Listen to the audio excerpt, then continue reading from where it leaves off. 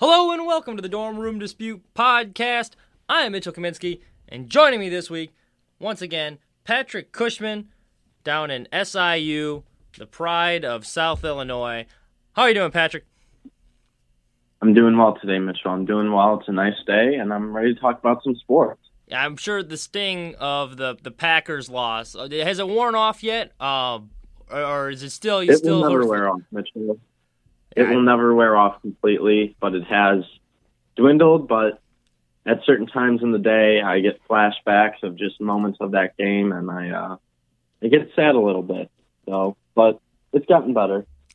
Now, before we jump into the rest of the news this week, now there were some rumblings that the Rams were inquiring about Aaron Rodgers' availability. Was there ever any doubt in your mind that he's going to be back next season? Because I think the Packers have made it pretty clear they're running it back again with him next year. But were you ever concerned? Did you ever think that was a possibility they deal him? Or no, I didn't. And I think a lot of the national media took what he said and ran with it after the game. And you have to realize he just lost an NFC Championship game. He's going to be a little upset and maybe say things in the heat of the moment. And they took what Aaron gave them and they ran with it. And that led to a bunch of rumors and, he's not going to be back next year. And he wants out. He wants revenge. And really a lot of that I don't think is true. But I was never worried about the Packers moving on from him. I mean, there's no reason to, so. Now, there was a couple NFC North team. Well, not a couple. There was one NFC North team. They finally moved on for their quarterback. It was kind of instead of a Wojbomb, we got a Shefty strike, I guess you call it, on a Saturday night. Came as kind of a shock. The Los Angeles Rams sent Jared Goff, and I believe it was 2 first-round picks and 2 third-round picks to the Lions in exchange for Matthew Stafford. Rams are still paying. They got $22 million in dead money on that contract too. So it seems like a lot. I think I'll give you my thoughts on this first. A lot of people were really critical of the deal, and I think I'll be honest. I think this is a case where two things can be true. I think this was a great deal for both teams. If you look at it from the Rams' perspective, I thought they had a great roster this year. Like, if you go down that roster, you tell me what's the one spot where you're like, hey, there's a weakness there. There really is none. The only thing holding him back was their quarterback play in the playoffs. And mind you, Jared Goff was dealing with the thumb injury, but you could see Sean McVay throughout the year. He was getting a little frustrated. Like, Jared Goff was limited. We saw it in the Super Bowl when they were playing New England. We saw it in the playoffs this year. There's a couple games where, like, they probably could have won, and if everything's not perfect for Jared Goff, they're not winning that game. So you have a roster, you have a top 5 defense, you have a ton of offensive weapons, an innovative head coach, and the only thing holding you back as a quarterback, it's like, yeah, screw the future. We're trying to win now. Let's roll the dice with Matthew Stafford. And Matthew Stafford, as much criticism as he's gotten, I think he was an underrated quarterback this year. If you look at what he was dealing with, he had a boob as a head coach in Matt Patricia. Defensive-minded. He's never had a great defense. The one year he had a top 10 defense, he won 11 games.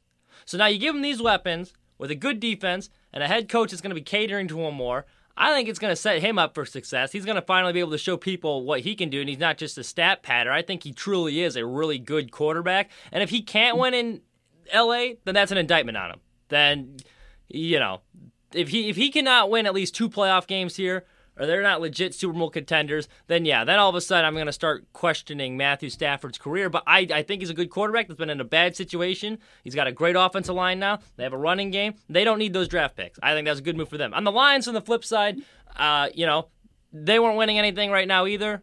You're getting some future picks, which is nice. You have a serviceable quarterback in Jared Goff. Maybe you can build something there. Like, there's a reason the Rams invested all that they did for him. There's some talent there. Maybe you can build around him. New head coach. So I think it was a good deal for both teams. I don't know. It got a lot of criticism. I was like, I've been hearing all week. I was like, Matthew Stafford's not that good. You don't give up that much for Matthew Stafford. I would. I mean, that's a clear upgrade. So I don't know. What are your thoughts on the trade? Do you have a specific winner or loser? I think the Rams, they did give up a lot. 2 first-round picks, and I don't think they have any first-round picks this year. No. Or for the next 2 years, and they're not going to be picking in the first round for a few years in a row now, and that does not bode well for the future. So they're all in. They are going 100% all in. They've been very aggressive these last few years, taking a lot of big contracts from veterans, and they're going to go all in. And this move is just another piece of evidence to prove that. And like you said, I think Matthew Stafford's very underrated. I think he's a very talented quarterback. He's never really had good teams. And like you said, when they had the top 10 defense, I believe that was 2014, and they were 11-5. They went to the final week in Lambeau to contend for a bye in the first round. They lose that. Then they lose next week in Dallas against the Cowboys after that pass interference call that was very controversial. Probably should have won that game. And so Matthew Stafford, besides that year, has never really had a good team, and he's been in a very toxic organization early in his career. There was a lot of turmoil between offensive coordinators, head coaches. It was a carousel. And besides the years with Jim Caldwell, he's never really had that stability. And from what we've seen from him, he's very talented, and he's never gotten to show it off. This is his first real chance to show the NFL that he is elite, that he is very good. And so I'm excited for him. As someone who has to watch him play 2 times out of the year, and you see the talent in him, and you just see what's around him, and you're like, geez, that's not very good. And he's 32 now, 31. Yeah. And so he's finally got his chance to be on a legitimate team and to make a legitimate playoff push. So I'm excited for him. But for the Lions as well, this is a win for them because, let's be honest, they're not going to compete this year. They're not going to compete probably this upcoming year. They're probably not going to compete the year after that. They're just not very good on any side of the ball. They need to back her down and build this thing back up. And it seems like they do that a lot. That's the way the Lions organization is. Matt Patricia probably put them behind a few good years. Yeah. And so they're going to have to build this thing from the ground, and that's going to take a couple of years. And it doesn't really matter who's playing your quarterback, especially if it's someone that's 32 years old. But now you get a young guy. You see what you get in him in these 2 years, and maybe you're ready to compete in 3 and 4 years. And if you think Goff shows you enough in these next coming years, maybe he's your guy going forward. But it wasn't going to be beneficial for the Lions or Matthew Stafford to keep him in Detroit. So it is a win on both sides. I agree. It's funny, too, because they were talking about how Matthew Stafford, he told the Lions, he's like, hey, you can trade me anywhere. Do not trade me to New England. There's a couple of people that were like, oh, the disrespect to Bill Belichick now. And I think that was a clear shot at Matt Patricia, who just got rehired there, to show you how little Matthew Stafford thought of him as a head coach over there in Detroit. So I thought that was a little interesting nugget. As far as how it affects the division, too, this is the other reason I really love this trade, because Matthew Stafford not playing for the Lions the next 2 years, I think that's a free 2 wins for the next upcoming years for the Bears, probably most likely the Packers, too. I should actually say free 2 wins for the Packers, most likely the Bears. You never know with them. But so I was very overall, I felt good about the trade. Both sides, I think, got a win, and as far as it affects the Bears, I was happy with it, too. Now, for the future of the NFC North, do you see the Lions with the new head coach, who, jury's still out on him, we'll see what he can do, but now you got some picks to play with. Are you optimistic about the Lions' future? Or do you think this is a team that could turn it around within the next 3 years or so? That's to be seen. I mean, we really don't know what we're getting with this new head coach. From what it looks like, this guy's a high-energy kind of guy, a fiery head coach that's going to, fire up the troops before a game. But at the end of the day, the Lions do what the Lions do best, and that's draft poorly, and that's not winning games. And you know what? If it was any other team, I'd say, you know what? They have these draft picks. They have this new fiery head coach. They look to be good to go. But it's the Detroit Lions. The Detroit Lions do not win. And so they will never win. Yeah. And so I don't think that this was going to change anything. Well, especially because those draft picks you would assume would be fair. Not the two they got from the Rams, assuming the Rams are good, would not be very high. So I think that will be interesting. And I think a lot of this too has to do with the Rams have drafted really well these past couple seasons. Like they got all the like I said, they got all the pieces they need. They're layers of good players. There. Stafford now has two good tight ends too, in Higbee and Everett. So I'm excited to see what this Rams team can do. I think this is they're going to be a legit threat. Will be interesting to see what the odds are for them next year, but that should be a fun team to watch. Other trades, we had some other trades, I guess. Let's see. Well, we had a Woj bomb. We had a Shefty strike. I don't know what you call it. We go a Jeff Passan pipe bomb. No, that's not a good term. Well, anyway, in the MLB, we had a big trade too. Nolan Arenado, who in my opinion is the second best player in baseball. I am a big Nolan Arenado fan. He's been anchoring my fantasy teams for years. He gets dealt to the Cardinals, and the Cardinals receive. Let's see, they got a left-handed pitcher, Austin Gomber, third baseman Mateo Gil, infielders Ulises Montero, and a right-handed pitcher Tony Losi and Jake Sommers in exchange for Arenado. And the Rockies are going to be paying for his 2021 salary. So Cardinals. Okay, this is the complete opposite of the Ram trade. This is one where there is only one team that is a clear winner and a clear loser. And the Rockies are this is like a loser move here. They just dealt one of the best. This is the best player they've ever had in their franchise history. Period. I think he's one of the best players in the MLB. You traded him, and not only did you trade him, I don't think they really got a ton of value for him. I mean, prospects, it's kind of a roll of the dice, but they're paying him to play against them. They're paying a huge chunk of his salary, which is insane to me. And now the Cardinals have, arguably, you have the best third baseman in baseball. You have a top 5 first baseman. So the corner infields they have is some of the best in the game.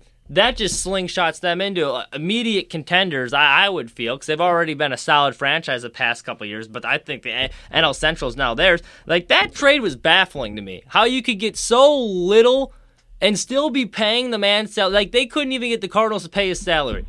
That's how little leverage they had. And you could hear Arenado throughout the week talking about how excited he is to be with the Cardinals. And I think a lot of that's being on a championship team. But he was taking some subtle digs at the Rockies. If I'm a Rockies fan, I am upset. And I think it was a truly baffling move on their part. Yeah, I'll give you the floor for this one because I'm kind of at a loss for words of how you can make a trade like that. Yeah, and now I know a couple weeks ago you said, yeah, we always agree on stuff. Like, let's find a topic to argue about, but this is not one of the topics that I don't even see how you can say that the Rockies are even close to winning this trade or even this isn't even making sense to me. You're paying an all-star player to play against you, and you're not getting anything in return, really. And this is an absolute fleecing by the Cardinals, and it's why one of the Cardinals, despite being in a smaller market, are one of the best organizations in baseball. Mm-hmm. They make savvy moves like this and are always in contention, despite being in a smaller market.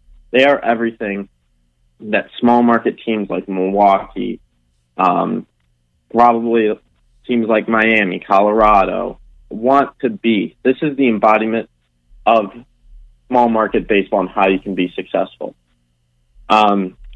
And this NL Central, it was kind of up for grabs. You know, the Cubs are kind of on a low. The Brewers, after that NLCS championship, haven't really added and have just declined every year since. So this is now the Cardinals' division to take. The Reds should be good this year. But other than that, I think that the Cardinals now are the front runners for this division. It was a great, savvy move by them. The Rockies now, probably Trevor Story's not going to stay now anymore after seeing this whole debacle.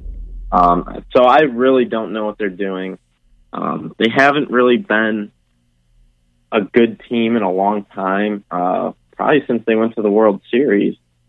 And that was a long time ago. But well, they had those. They had a couple teams that knocked off the Cubs that were decent. I think they made the second round because they had they played the Brewers. Yeah, they They beat the Cubs in the wild card round and lost to the Brewers in their NLDS. They got swept. It wasn't even close. Yeah. But like they were, I mean, I feel like that was just a lack of getting them any help.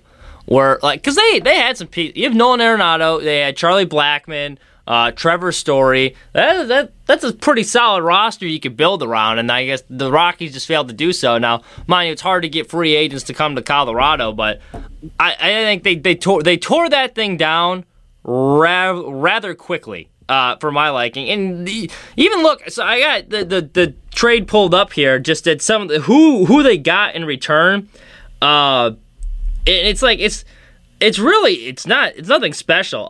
Montero, the guy they got, Baseball America, he was ranked 14th, so that's not terrible. Losi was 28. Losi and Gill were 26th and 28th in the Cardinals farm system, in their system, not in baseball overall.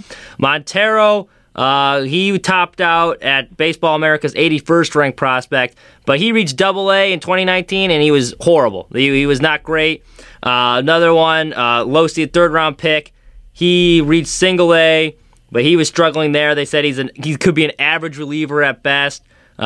Gill, he's son of Benji Gill, fun fact. He's played mostly rookie ball. Writer wrote on him. Low end to regular upside. So, like, there's no one spectacular you got out. Like, when the White Sox traded Chris Sale, they got a pretty darn guy. Hell, not even Chris Sale. We'll go Adam Eaton. The Adam Eaton. He's a slightly above average, maybe average baseball player. And they received one of the best pitching prospects in baseball, and then two other highly ranked prospects in the system. Two of the guys, Ronaldo Lopez and Lucas Giolito, were in the top 100 in the MLB's prospect rankings in general. And that's for Adam Eaton. You have Nolan Arenado, and you can't get any value for that? Like, who is doing business there? That's what I want to know. I feel like, Pat, you're a shrewd operator, Pat. I feel like if you were working on the phones, you could get a little bit more than 81st ranked prospect in baseball and a couple other scrubs. And you wouldn't be paying for it. I don't know. Wipe my hands. It's just so bad. I mean, it's awful. Yeah. And I have no... And this is like one of those trades you do in the show when you turn always accept trades. Yeah. Turn that feature on, and then you trade like your worst player for like an ace. And this is like one of those. I mean, it's awful. Yeah. They're lucky. I have no stock in the Cardinals or Rockies either. And like I feel the Rockies fans' pain because that was a disaster. Side note here, we'll go. So we're bouncing around. We'll go with the trade. Well, let me make two more points. Yeah, go for it. So now in Southern Illinois, we have a lot of people from the St. Louis region. We're about hour 45, 2 hours from St. Louis. So there are a lot of Cardinal fans, and they have been ecstatic about this. They are so excited now for baseball season. One of my friends, it was all he could talk about for 2 days. Now, he was on a 2-day bender, and that's all he was talking about, and it was very annoying. And two, is Colorado the least relevant team in major leagues? Like, if you had to name all 30 MLB teams, what's the most likely team you would forget? I think it would be the Colorado Rockies. I really do. I mean, they really don't have any... They don't have, like, an identity, really. No. But, that's all I wanted to say. Yeah, I think but the front runner would probably be San Diego, but now they're exciting and they're a contender, so they're definitely relevant. Yeah, no, I agree. I think for the casual fan, the Rockies would definitely be the last team you'd name. Because it's a small market. They have no start. Like, you go on that lineup, there's not a whole lot of recognizable faces. That's going to be... It's a football town, really. Yeah. Well, I mean, the way their NHL team's playing now, too, I think the Avalanche pass them. But, yeah, no, it definitely is. Definitely a football town over there. Let's talk, we'll go quickly on this one. White Sox, we're both White Sox fans, so we get the chance to talk some White Sox baseball. Been a little quiet since the move for Liam Hendriks, which, I mean, is to be expected. Like, you already have... the White Sox already have a roster that can contend, as is, they're contending for a World Series. Like, that's a legit contender right now. But there's still a lot of fans that are clamoring for another big move, and I agree we could get some help. One of those was Nelson Cruz, who re-signed with the Twins, so fans are disappointed there. I figured no shot that was going to happen just because they're kind of cheap. The only move they've made was Carlos Rodon. They re-added him, I guess, a couple of months after letting him go, and they got him back for a one-year, $3 million deal. So were you, as a White Sox fan, bringing back Rodon? I had mixed feelings about this. I thought, one, it's kind of playing it cheap. Yeah, like, it was time for Rodon had a quote during the 2019 offseason. It's time to shit or get off the pot. Well, I mean, it was time for him to get off the pot. He hadn't done anything. He was always hurt. He did not produce well last season. They had to move him to the bullpen where he didn't play well. And I think the guy is talented. Like, a couple of years ago, I was saying this is going to be the next ace of the White Sox. He does have talent, but I think a change of scenery might do him good. So I think bringing him back was kind of like a cheap option for the White Sox where, like, what are you hoping to get out of him? Are you going to move him to a starter? We already saw what he could do as a starter, and you have guys like Michael Kopech who need a shot, and then Dylan Cease is taking one of those spots. So I don't know where you're going to bump one of them out. Maybe it's a platoon thing, or you're going to put him in the bullpen where we saw one. I don't think he likes pitching out of the bullpen. I know his wife said something about that, and he wasn't very good there. So I think that move was a little bit of a head scratcher. And now there's talks they're interested in Mike Foltynewicz from the Braves, who formerly a former All-Star. I think that would be an interesting move to make, but I don't know. As far as the Rodon move goes, what were your thoughts? I was not a huge. It's not one of those where I'm like pounding my head against the wall like, oh, fuck, this is a terrible move. But I don't know. It's kind of like a bleh. I don't know why they did it. It doesn't really... the way that I'm looking at it is they might not think Kopech is going to be ready for opening day, and you need a fifth starter on opening day. And so he might start out the year, see what you can get out of him. Maybe he goes until May or June, wait till Kopech gets back. And if he's good enough, you can ease Kopech back. You can put him in the bullpen and then wait, and maybe platoon swap him. Another thing too is when Kopech is ready, and maybe it's August, September, you go into the playoffs. Maybe he's a long reliever kind of guy. Yeah. You have a game where the starter really isn't doing too hot, and then you can afford to then pull him in the second or third inning because you have a guy who's able to go multiple innings with no problem. Kind of like what the Cubs did with Travis Wood back up in the day. Yes. Where they kind of had him in the bullpen, and if you needed a guy to pitch for 5 innings, he could. But that's really it. I mean, it's low cost, so I don't really mind it. But like you said, it's kind of a thing. I mean, more administrative than anything. Right. My hope is that Ethan Katz can hopefully, fix some of those issues. And now that's asking a lot of Ethan Katz to be like a miracle worker, because we're already asking him, hey, turn around Ronaldo Lopez and do the same thing you did to Giolito with Dylan Cease. So I realize he's not a miracle worker, but I mean, maybe that will help Carlos Rodon, because there is talent there. Like, he is a talented kid, and I also realize too, it's a lot asking of Kopech to be like, hey, you're going to be the fifth starter. That's a lot of pressure. So you need another guy to kind of help ease him back in, because he hasn't thrown a full professional season in over 2 years. So you needed another guy. I don't know if Rodon was it. We'll see, though. I fingers crossed. And that move's not going to make or break their World Series chances, not registering anything on the Richter scale as far as that is concerned. Let's see. Well, we got... Here, okay, here's one thing I want to float this by. There's talks, because Deshaun Watson trade obviously still happening, and the Raiders, there's been a lot of Derek Carr trade talks there. I know the Bears are one of the teams that they said was interested. And I was reading an article yesterday that was saying for the Bears to get Derek Carr, they would need to give up 2 first-rounders. And I think that's what the Raiders are looking for. They want 2 first-round draft picks, which they will then, in turn, take those 2 first-round picks, package them with 2 of their own, and try and make an offer for Deshaun Watson.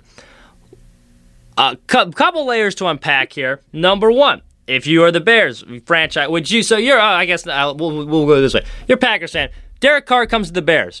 You at all concerned? Does this make this team significantly better? All of a sudden, is that because I know they haven't had a franchise quarterback in years? Derek Carr would be a significant upgrade from what they've had. Does that make a contender? Would you do it? And then I guess the second part of that question would be, is 4 first-round picks too much to give up for Deshaun Watson if you're the Raiders? Yeah, so as far as the Bear thing goes with trading for Derek Carr, I just still think that they have so many holes on that team. Obviously, their front seven is phenomenal, one of the best in the league. Who knows if Allen Robinson's going to be back? I don't think he will. No, I don't either. I just don't think they have the money.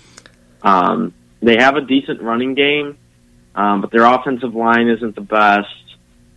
Their defensive backfield is nothing to write home about.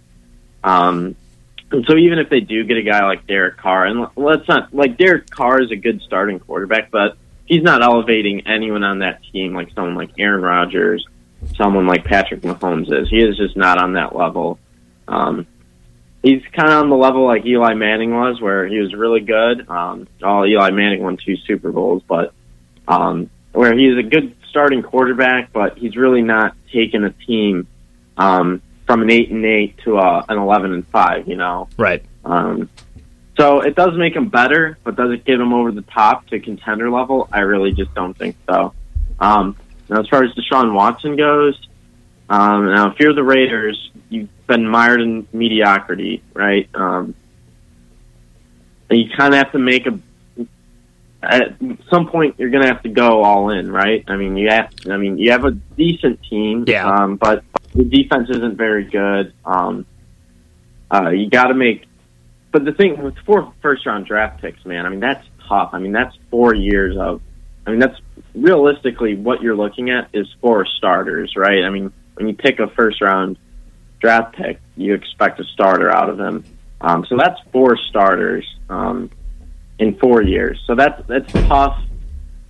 Oh, man, but it's Deshaun Watson. We haven't really seen what he can do outside of Houston. I just think it's a little too much, to be honest. Yeah.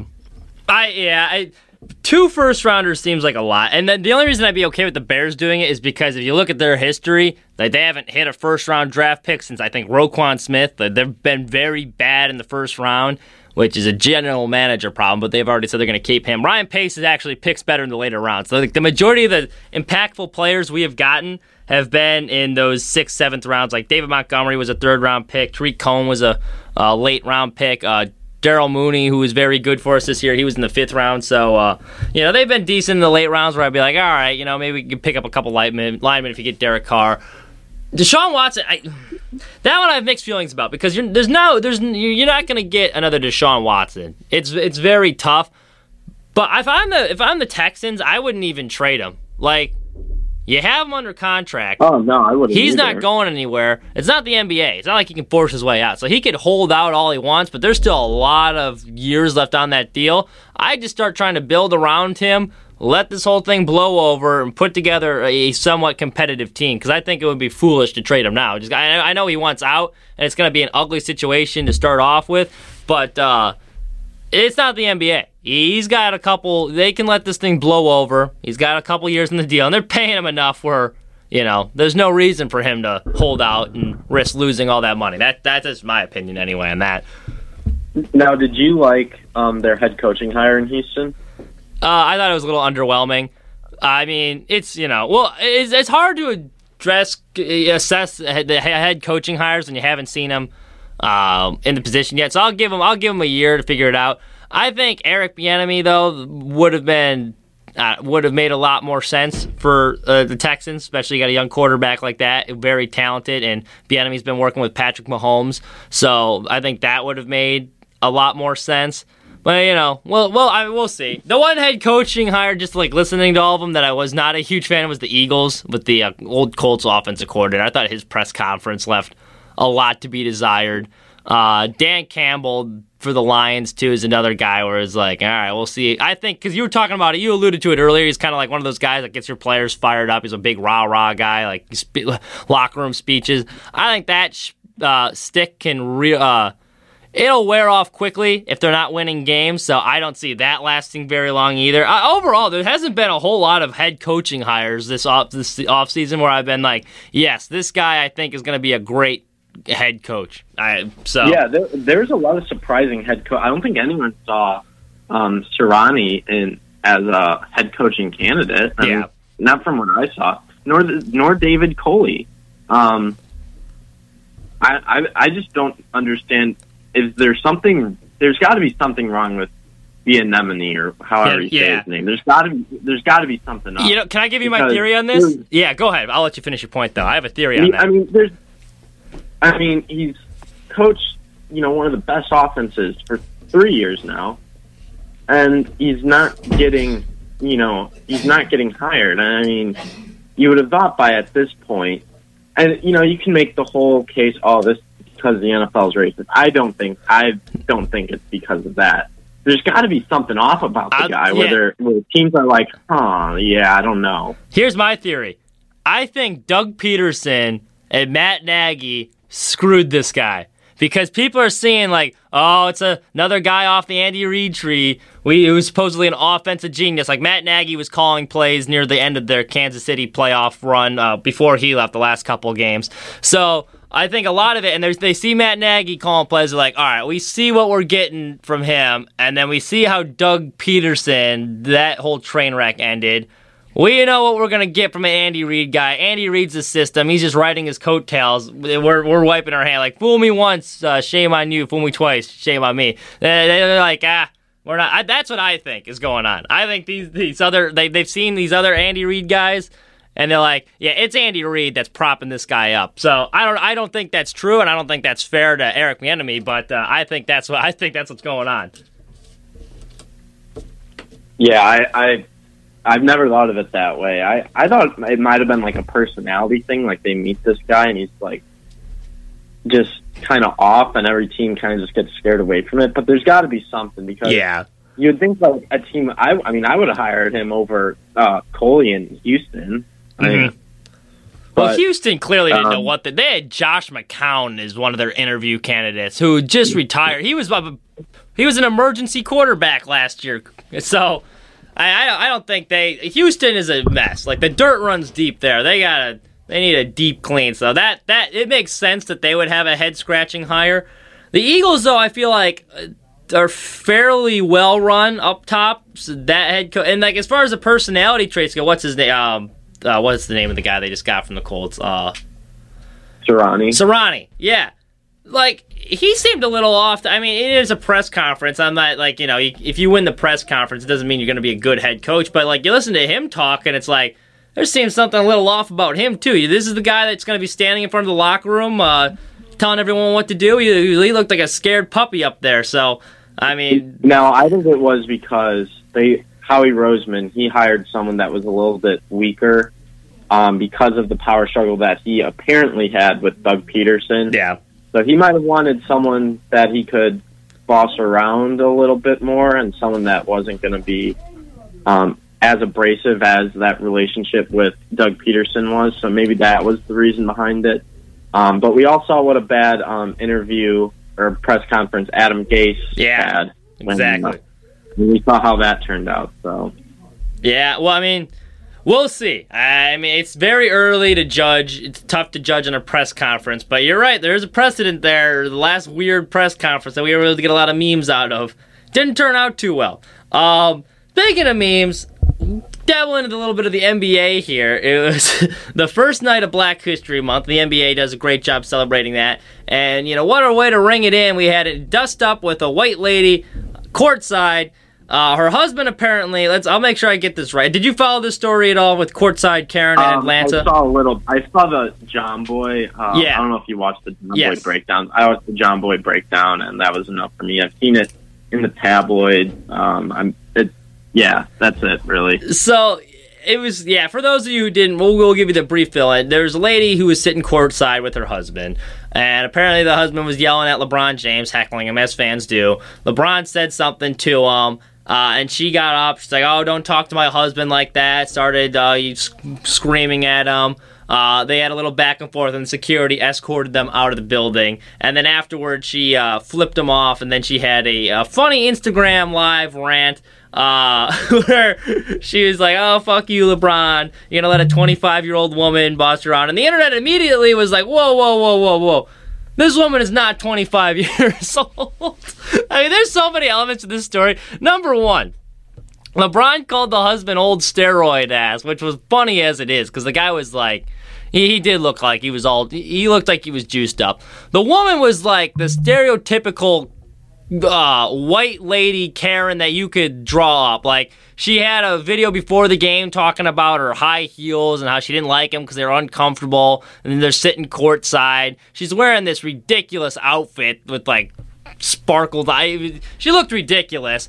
Clearly there's some work done there too, and she was not 25 years old like she was trying to break off. And then the entitlement and the privilege that she's like screaming at we pay for these seats, we can yell whatever the hell we want. I thought the whole incident was hilarious. I loved how the internet jumped all over her case too. That's one of the that's one of the few great things about Twitter. The internet remains undefeated in those things.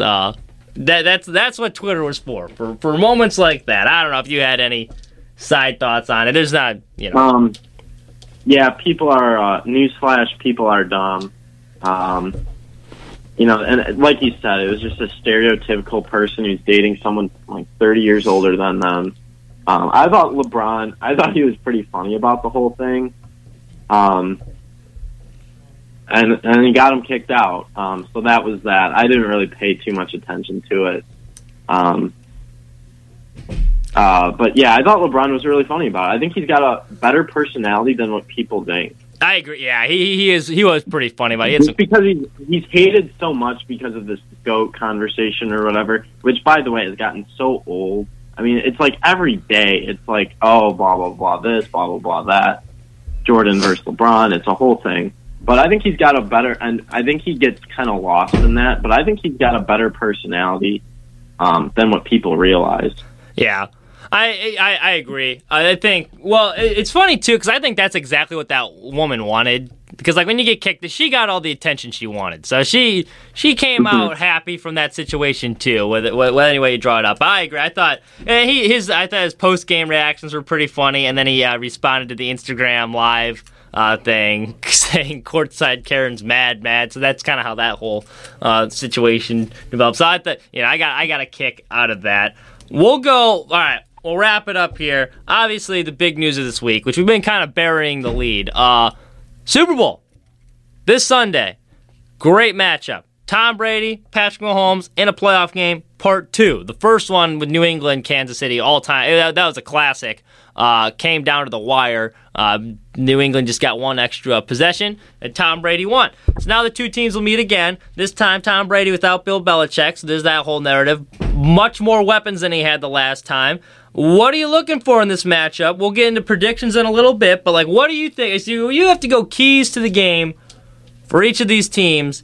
What would it be? And I'll give you mine. I think for Tampa Bay, you got to get pressure on Patrick Mahomes. You got to make him feel uncomfortable. I think their front is pretty darn good. You have Shaq Barrett, Ndamukong Suh, Jason Pierre-Paul. You got to get pressure on him. Make him uncomfortable like they did Aaron Rodgers. And then for the Chiefs, let's see how their secondary holds up against the weapons that Tom Brady and all of them have. So that would be my two things. What are you looking for in this matchup?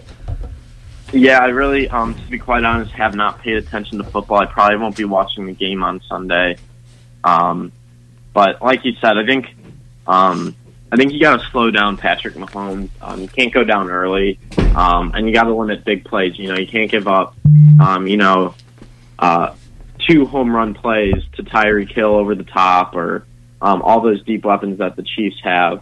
And if you're Kansas City, you just gotta score fast. I guess it's the complete opposite. You want to score fast. You want to get out to an early lead. And Tampa Bay really, they looked good at the end of the year. Then they beat a team in Washington who really shouldn't have been in the playoffs. They beat the Saints, and the Saints couldn't throw over 15 yards over the top with Drew Brees. And then they played a Packers team in which they didn't look like the best team. So, as far as the Bucs go, they like you said, they just got to get pressure and not give up home run plays, and maybe kind of squeak out a win, kind of duel out a win like they did last week against Green Bay. But other than that, I really just don't see Tampa Bay eye to eye matching up with Kansas City. We just got this from Ken Rosenthal. Free agent second baseman Colton Wong in agreement with the Brewers on a 2-year, $18 million contract. So NL Central's shaking up a little bit there with the move of Colton Wong. I know Brewer, you got some friends in that neck of the woods up there in Milwaukee. You think that's what do you think, Colton Wong going to the Brewers? Any initial thoughts on that? It doesn't really do anything for them. I really don't think they are that good of a baseball team. They've lost so many pieces since that 2017 team. Not 2017, 2018 team that made the NLCS. I mean, they lost Moustakas, they lost Grandal. They don't really have any starting pitching still. I mean, they might be able to scratch out 500, maybe. It depends how good Yelich is. Yeah. I mean, Yelich kind of makes the whole lineup. Ryan Braun's like 37 now. He's not going to be really anything special. Again, the Brewers, they really get every, 15 years, they get one good shot at it, and then they kind of have to tear it down, and then they make small little Band-Aid moves like this that doesn't really do anything except hover them around mediocrity. So typical Brewers move, I would say. I apologize for breaking up the flow there. Just kind of breaking a little bit of a breaking news. So back to the Super Bowl. So you watched that game last weekend firsthand, and I'm assuming. So before we get too far down in there, you say you're probably not watching the game. Is this because why are you not going to watch the game? You still upset about is the Packers related or? Yeah. I don't know. After last week being at the game So after the 2014 loss, I was really mad about how it went down. The other games, we probably weren't the better team out there. I understand why we lost. I wasn't too upset. I mean, I was still upset that they lost. But this last week, I mean, that was probably the most depressing loss that I have ever gone through as a Packers fan. Through all the NFC Championship games, through all the playoff shortcomings, that is probably the most depressed I've felt after a game, knowing that we were the better team, and just losing situationally, and just traveling. I mean, I traveled like 9 hours just to get to Green Bay and 9 hours back, all just for them to fall short, even though they are the better team. Packers are the team that deserves to represent the NFC in the Super Bowl. I really do think that we were the best team in the NFC, and so I'm just not going to watch it. I'm going to probably have a few beers and just kind of hang out with friends. Hey, the Waste Management Open is this weekend, so you have something to watch there. There's never a shortage of content. Yes, yeah. I don't know. It's just going to remind me of a lot of why the Packers should be in it, and it's going to give me a lot of flashbacks from the game last weekend. Well, I hate to... Oh, did we get cut off there? Uh-oh. Well, I think we got cut off on the audio, and we'll see if we can get Please leave your message for... Uh-oh. Hold on, folks. Some technical difficulties. See if we can get him back on the line here. Sorry, I don't know what happened. Cut off in the middle there. But so, go ahead. Yeah, so probably going to bring back a lot of bad memories, so I'm just going to sit this one out. I do think that the Chiefs are going to win, by the way. But if the Tampa Bay Bucks do win, I will start listening to conspiracy theories about how the NFL is rigged. I will say that. Really? Okay. All right, we got a little rabbit hole here. Rigged? Tom Brady rigged, or how so? Because, yeah, I want to hear this. How is it rigged? I have heard a lot of rumors and a lot of stories, and I never believe them. Now, outside of sports, I'm a big conspiracy theorist guy, and you know about this a little bit, Mitchell. Yes. But in sports, like, people are always saying, "Oh, like, it's rigged, like it's fixed." Now, I do think that the NHL did rig the expansion draft for the Vegas Knights. That's a whole nother story. But I never believed that the NFL is rigged. But if Tom Brady wins the Super Bowl, I will start listening to I will start looking into conspiracy theorists. And I've seen rumblings on Facebook about how it's rigged, but I never paid any attention. But I will start paying attention if the Tampa Bay Buccaneers win. Well, here's why I would prevent you from doing that. One, there's been plenty of rumblings on Facebook about things being rigged, and then look where that got us. So I wouldn't dig too deep into the Facebook rumors there. Second, this is the same NFL that suspended Tom Brady 4 games for that Deflategate thing when there was, quite frankly, there was very little evidence on there. I think he kind of got a bogus suspension. I was glad it happened at the time because I hated Tom Brady in New England, but if we're being honest with ourselves, that Tom Brady kind of got screwed on that. So I don't know about rigged. I mean, I think just capitalize on one of the 3 interceptions in the second half, and you wouldn't have to worry about it being rigged. I think Tom Brady tried to hand him the game in the second half. Packers didn't want to do anything with it, but that's a conversation for another day. Now, I hate to keep pouring salt in the wound and bringing up last week's loss, but with the Packers, I think we both agree, better roster on paper. And Patrick Mahomes, obviously a generational quarterback. Aaron Rodgers is as close as it gets to a Patrick Mahomes, I think. Talent-wise, arm strength, he got the mobility, whatnot. A little bit more experience with Patrick Mahomes, too. So what do you think the Buccaneers did well against Aaron Rodgers that kind of helped slow him down in that game that you saw that you would translate, I guess, over with Patrick Mahomes? They put pressure on him, really. And Aaron is not... Aaron, 8 years ago, was really mobile. I mean, he could run around. I mean, he wasn't like Michael Vick, but he would get out of the pocket. He would run for first downs, and he doesn't really do that anymore. He's really kind of slowed down. He can still get out of the pocket and make plays, but he's not running the ball as much. He's not leaving the pocket as much. But they put a lot of pressure on him. He was not comfortable in that pocket a lot of times. And especially in that second half and those 2 drives, they got pressure on him, and he did not. And even when they didn't, get to him or get the sack, they still made him feel uncomfortable, and that's going to be key in kind of slowing down this Chiefs offense. This Chiefs offense is I wouldn't say dependent, but they do like the home run ball. They do like the big play. If you can limit that and get good pressure, that's a key to success for them to win. There you go. I'll tell you. So you said you're picking the Chiefs. Do you have any reason for that, or you think? I just think. I mean, realistically, I just don't think Tampa Bay. Like I said before, look at their playoff wins. They really haven't. I mean, they've won games. The only way I can see them winning this game is if they outplay them in situations. And by the way, Byron Leftwich play calling, and his strategy along with Bruce Arians last week against the Packers situationally, especially on third downs, was amazing.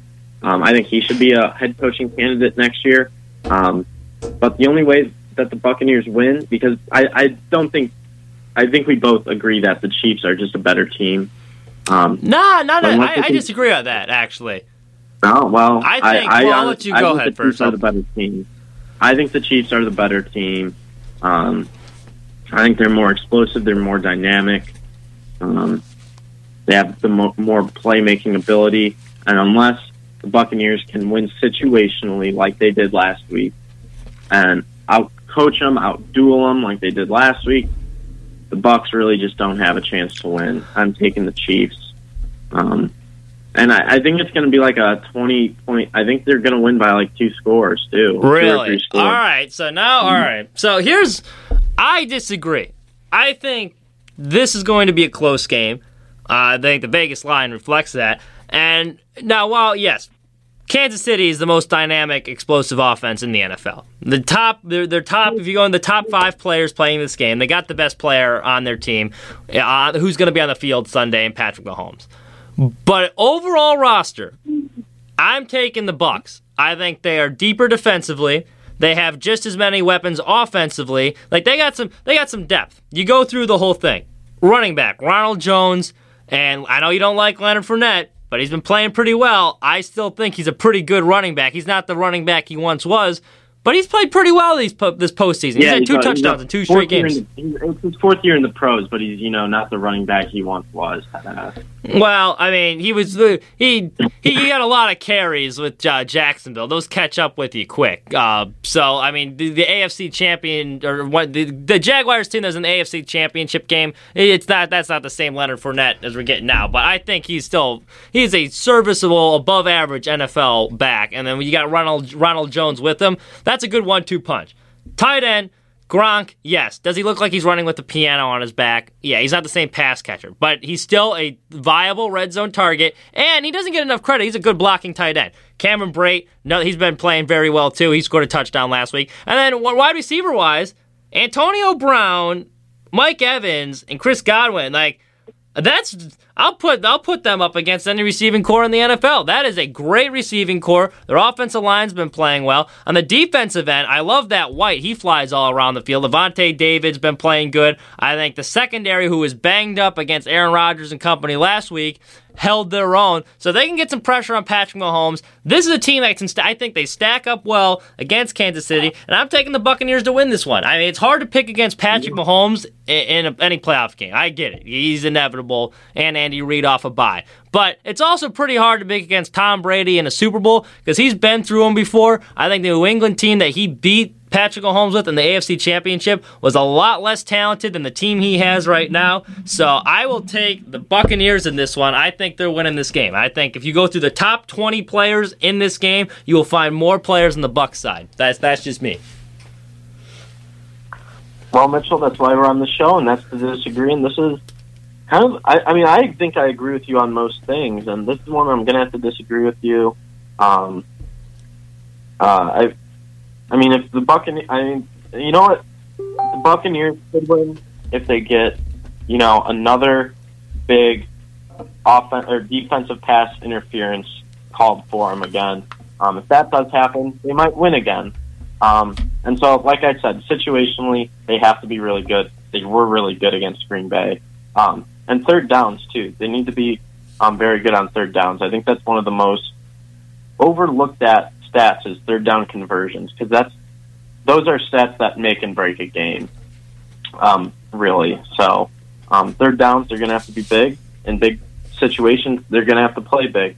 And if they let Patrick Mahomes take over this game, it's not going to be good. We shall see. Yeah, now if they get down early, then it could be a problem. I agree with that. That's going to be tough to come from behind with Patrick Mahomes and all of them. But you talked about Rodgers' lack of mobility. With Patrick Mahomes, he's got the bad foot or whatever. So we'll see if that affects him. I would assume not. Probably not. I mean, he looked fine last week. But this is by far the best team the Chiefs have had to play this postseason. And if you look at the Bucs' road to the Super Bowl, I mean, they played a great pass rush in Washington. I think that was a pretty solid football team, regardless of the quarterback situation. Then he knocked out a Hall of Famer in Drew Brees, and they limited one of the best receivers in the NFL, Mike Thomas, to. I don't think he had to catch that game. He was virtually useless I out would there. argue about it. Mike Thomas had a fluke year where he caught a lot of slants. Other than that, he has not proven to be really that good of a talent. Alvin Kamara, too, in that game. They slowed him down. The defense played well. We just stacked. Against New Orleans, they're not going to throw the ball past 15 yards because Drew Brees can't throw the ball. Well, then the next week, they go 20 yards. Yes. But then the next week, you already knock out a Hall of Famer there. The next week, you go to Lambeau Field, which is probably the toughest playoff environment there was this postseason. They had fans in there. The weather's kind of cold. Aaron Rodgers, and they limited. I thought they did a great job in that game. I thought the defense played well. So I think this one, it's house money at this point. I think they have a legit shot, and more than a legit shot, I think they're going to win. I think that's if you're looking to put some money down with that plus 145, that's some great value with Tampa as well. Sorry to get into the my degenerate side of things, but straight up though, I think I like Tampa on this one. I like the Bucs. Now let me ask you this, because you watched the Packers game. Was it loud on TV? Could you hear noise? It was, yeah. It was louder than I thought. Honestly, it was louder than for what they had in there. I was like, wow, this is surprisingly a lot louder than I thought. They gave these cardboard signs that said "Go Pack Go" on them. Yes. I don't know if they put this on TV, but people are just slamming the hell out of them out on the benches. Yeah. Yeah, those I mean, the big white ones, right? them. Yeah, Yeah, that's what I'm talking about. Yeah, that's what made all the noise, really. Well, because I think I didn't know if they showed it. I don't know how loud it was on TV, but it was pretty. I mean, it was like. I mean, it was not peak Lambeau noise, but it still was pretty loud for the amount of fans they allowed in there. Yeah, I think it was. Yeah, I was very impressed. I was like, wow, that louder than I thought. I mean, it's no New Orleans Dome, and I agree. It's definitely does. It's probably louder in there when they get the full capacity, but I'm sure it has a little bit of an impact. They were making some noise. So we have. I'll run this one last one by you, just for those free money folks out there that listen to that. We haven't had any really for the playoffs. We got one for you now. This is kind of like a prop bet. There's a lot of prop bets you can do for the Super Bowl. Heads, tails, and the coin toss, how long the national anthem is. As far as the game goes, here's the one I really, really like, and I think is great value if you have to hammer both of them.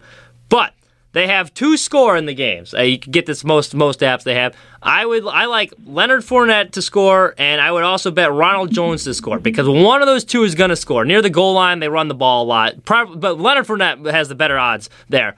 But with both of them, as long as one of those 2 scores, you will make your money back from the other bet plus some, and if they both score, you're going to double it. So I think if you want to win some free cash this week, I would hammer both of them to score. You put like $10 on each. You're going to walk away with some. So I think that would be, if I had a free money lock of the week, that would be it. Anything else to add, Pat, before we wrap things up? Now, about this whole gambling thing, and I don't gamble at all, but I know I saw this on Facebook. I don't know how reliable it is, but it was you could bet on what the Weeknd's first song for the halftime show is. And now I never watch the halftime show. I think they're atrocious, but last year's is pretty good. Don't they already know, like, what he's going to be playing, and couldn't he, like, tell people? Like, I feel like you shouldn't be able to bet on that. They don't. Well, usually they don't know. I'm sure they have, like, a general idea, but, yeah, I mean, actually, that is kind of true. I'm sure some people would know inside there, where they'd be able to have a little bit of inside info. Yeah, you know what? That's a good point. Well, the general public doesn't. But if you're working on the halftime show, I'm sure it's in like a contract or something. You probably can't say anything or bet anything on it. That's the only thing I could think of. But tell your neighbor, like, hey, like, put $10,000 because I mean you're not going to lose. Put $10,000 on it and let's split it or something. I don't know. I don't know how reliable that was. I saw it on Facebook, and I don't gamble, so I didn't really look into it as much. But I was like, geez, that's a little suspect. So yeah, hey, I never thought of it like that, but that is something that would be interesting. That would be an interesting side hustle to do. I'm sure if you got caught though, they'd put the hammer down. Like you're probably getting a little heat if they were doing that. Yeah, well, I would hope you watch Super Bowl. If not, you can enjoy the Waste Management Open. I'm rooting for Hideki Matsuyama. So we'll see. Waste Management Open for you non-golf fans. This is a fun tournament. They have the 16th hole is built like a stadium. They encourage fans to like heckle the player, like you can like cheer or whatever. If you want to look up something like cool, golf fan or not golf fan, the Waste Management Open 16th hole. It's pretty sweet. It's one of the more fun tournaments they put on that will be this weekend. So it's the first time I'm excited to watch a golf tournament. Anyway, that's all we have for you this week. Thank you so much for listening. Make sure to subscribe to the channel. We're on Twitter at Dorm Room Dispute. You can catch us on Spotify and Apple Podcasts now. So, Pat, thank you so much for joining us as always, and have a wonderful rest of your week.